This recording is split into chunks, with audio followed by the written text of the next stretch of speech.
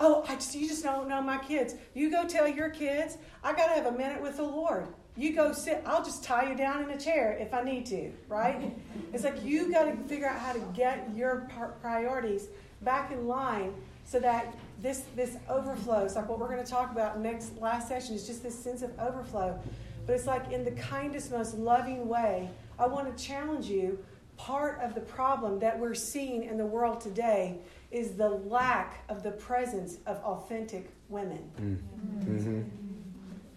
And if you will shed some of the veils that the church has put on you in your work, in your home life, can I just tell you, I have loud, obnoxious men grew up in that. Can I tell you how difficult it was to start trying to rise up and go, you can't talk to me like that. I'm not going to let you treat me like that. So I understand what I'm saying to you. I understand how terrifying it is. But it must happen. Because now, that doesn't happen in this generation like what Laura's talking about. What we did up here, we ain't doing that in this generation. And being able to go back and restore with my dad. Dad, you missed the mark. My brothers are out of control with women. They can say and do anything they want.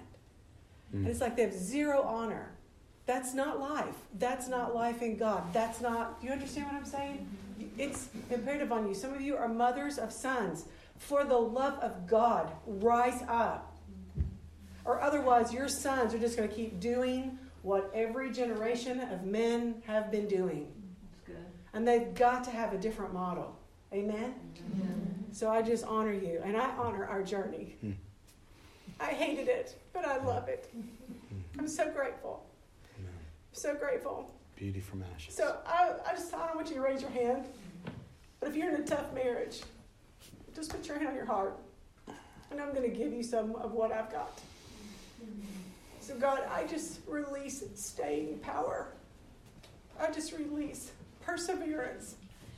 I release hope that you will do what you promised. And I release, God, just freedom. Your heart rings with freedom, that you would bring freedom to us first, and that bell would just keep ringing through our households. Freedom, we will be free. Where the Spirit of the Lord is, freedom is here, and I'm here with you, Jesus. And I just release that into our homes. In every broken place by the hand of a man, I speak the name and the love of Jesus. Let your loving hand be placed over that instead, and that you would just cure and calm and heal every place that's been torn. And Father, we pray for our brothers. We pray for your sons. We bless our sons to rise up and be in the image of Jesus.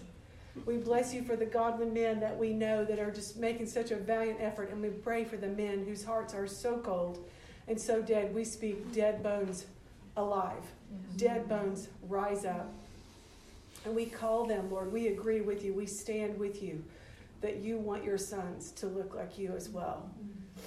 And we just want to participate in that. So I just grace upon grace. Grace upon our feminine hearts, Lord. Grace upon our feminine hearts.